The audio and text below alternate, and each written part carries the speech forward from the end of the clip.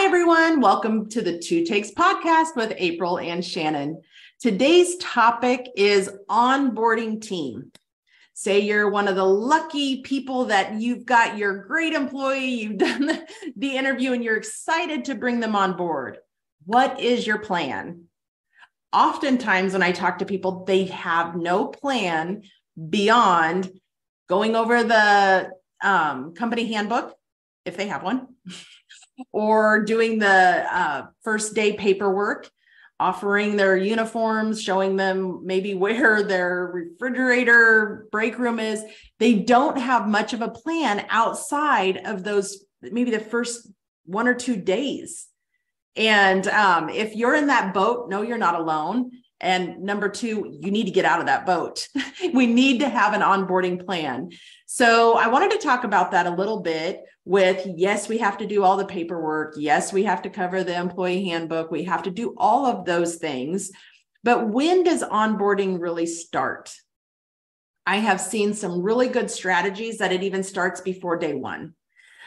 So we have a welcome kit that even goes emailed out to the employee before they start their first day. And it says, and I mirrored this off of a big box store. They had lots of money to develop this. I'm like, ooh, I like that. I'm going to take that and make it my own. It said, here is your supervisor's bio, contact information, when to show up, where to show up, what to wear first day, what to bring first day.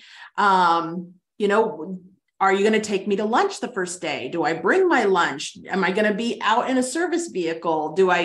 What do I do? What do I bring? How can I be prepared? So I thought that was very interesting because their onboarding started before their first day. And I thought, think of if I were starting a job and I didn't have these questions answered, it would kind of give me a little bit more anxiety going into my first day. I thought that was super helpful. So you can copy it too. I give you permission. Second thing is I've worked with organizations that then they have the mind frame of 90 days, right? We have this 90-day introductory period, probationary period, whatever you call it. And so everything is made on that 90-day timeline. And outside of the onboarding logistically of the paperwork, there's no intention of communication, expectation, check-ins in that 90 days. So 90 days goes like that. And we're sitting at the 90-day review. We're debating whether they feel like this is a good fit, if we feel like it's a good fit, and we have no benchmarks. We have no temperature checks along the way to see, are they adapting to the culture? Are they engaging in their role? Do they even know if they're measuring up and accomplishing what our expectations are?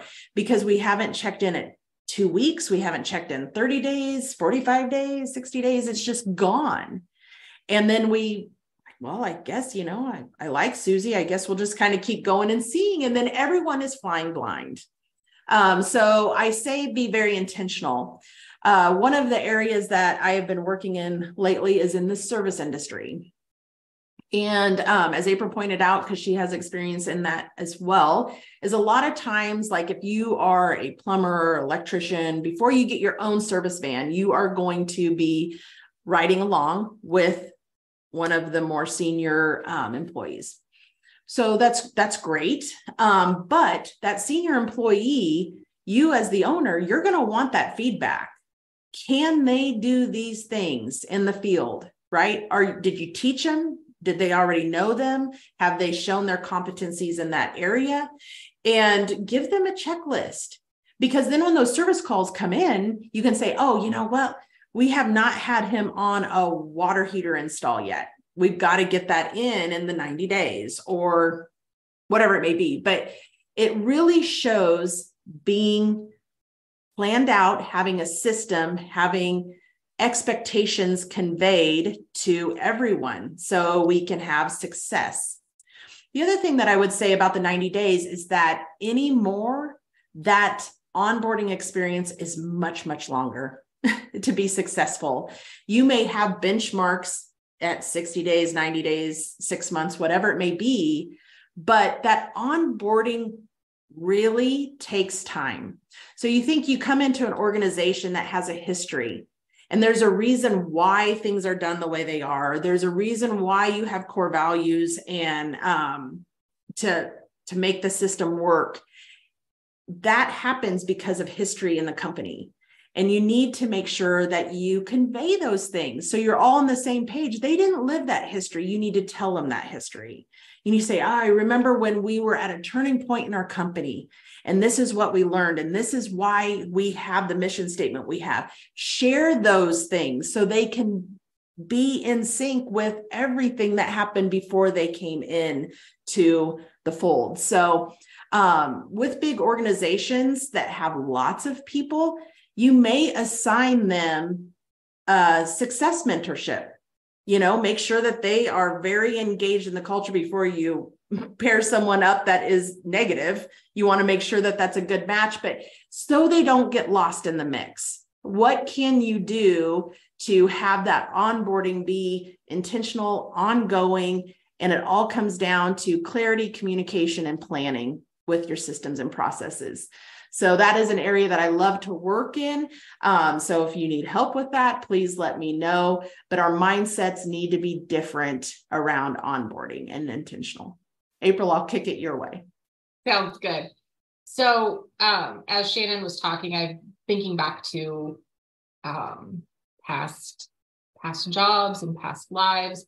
I personally am a huge fan of checklists. And I've talked about this before too. When it comes to training, I am a huge fan of the see, do, teach method. So, whatever it is that an employee is learning, I physically have them sit with me. I show them it from start to finish. We switch seats, and I might show them a couple times. We eventually switch seats. They do the process. If they have questions, I'm literally right there to talk them through it. And then eventually, as their competency grows, they will get to teach someone else that. Now, where a lot of that comes from is prior to my time here, I spent over a decade working in healthcare, in an emergency department in particular. Now, there's a lot of shortcomings when it comes to the healthcare industry. Training, not one of them. I can tell, and it's because of all of the government regulations and everything else, and just basically not wanting to kill people. I'm glad that's a goal. Yeah, exactly. But those, as nurses came in, they would have a 6-8 week preceptorship or orientation training, where they literally had a binder, a 2-inch binder that had checklist after checklist after checklist after checklist, and they were paired with another nurse the entire time. And the other nurse was there not to teach them necessarily, unless it was something that they hadn't done before, but to observe, continuously observe, to walk them through processes, to show them all of the things that are going to be different from one department to the next or one facility to the next, but then to really make sure that that nurse is competent in every single thing that department, that hospital, that facility, whatever it is going to require, so that when they're done with their training, everyone knows that, okay, Susie, everything's checked off. She's passed everything. If there's any concerns, they've already been dealt with. They're not left to kind of fester, which I know happens in a lot of other businesses and industries. We just kind of hope that somebody is going to pick up on something, or we hope that they're going to change. And that in healthcare, by and large, it's not like that. So my love of training checklists and binders and all of those things came from that environment. So I am a huge proponent of all of the things that you want people to learn. Those need to be written down. Those need to be somewhere concrete where you can see them, where the other person can see them, because if people don't know what the expectations of them are, then they think they're doing okay. And you internally have all these unmet expectations that are not conveyed until the frustration level builds to the point that something not great happens. And that's not optimal for anybody. So that's kind of my take on onboarding and all of those things. The other thing that I had kind of mentioned to Shannon, which this is an offshoot a little bit, but there are a lot of external companies now that will come in and help you with onboarding processes. Something Shannon does. She helps with interviewing, onboarding, all of those things.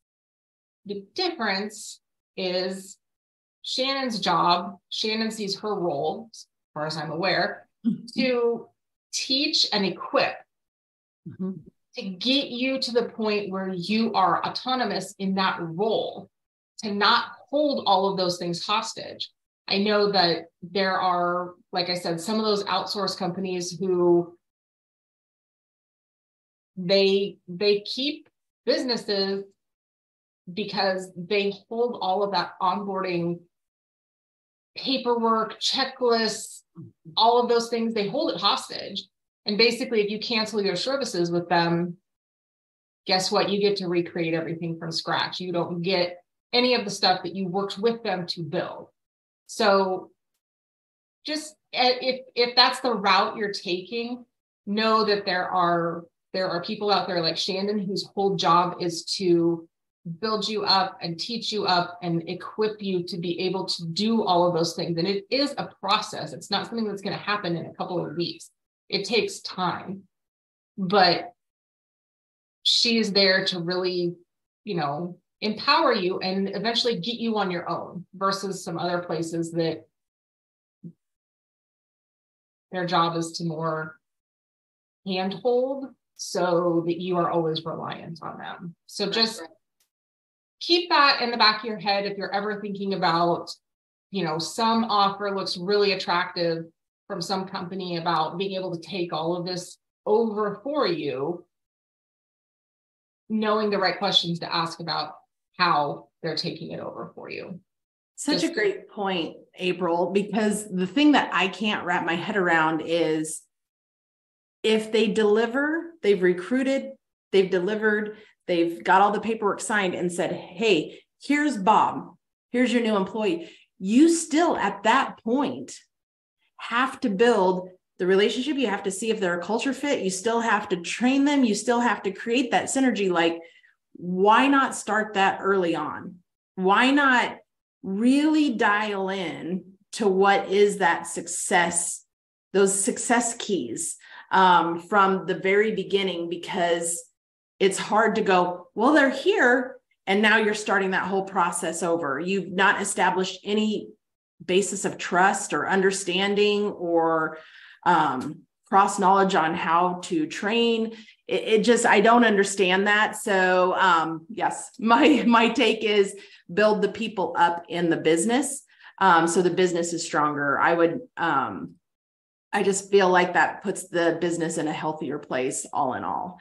Because at the end of the day, those are the people in the walls, and they have to be able to communicate well and have expectations be clear and all of those things. So if you need help in those areas, how to conduct a great interview is going to be our next podcast topic 2. That would be one that I would highly suggest that you tune into. But how do we create an onboarding process that is smooth? It is indicative of our company, not an out of the box from someone else's perspective, because that is so important. So we'll catch you on the next podcast, and we will see you next week. Bye-bye.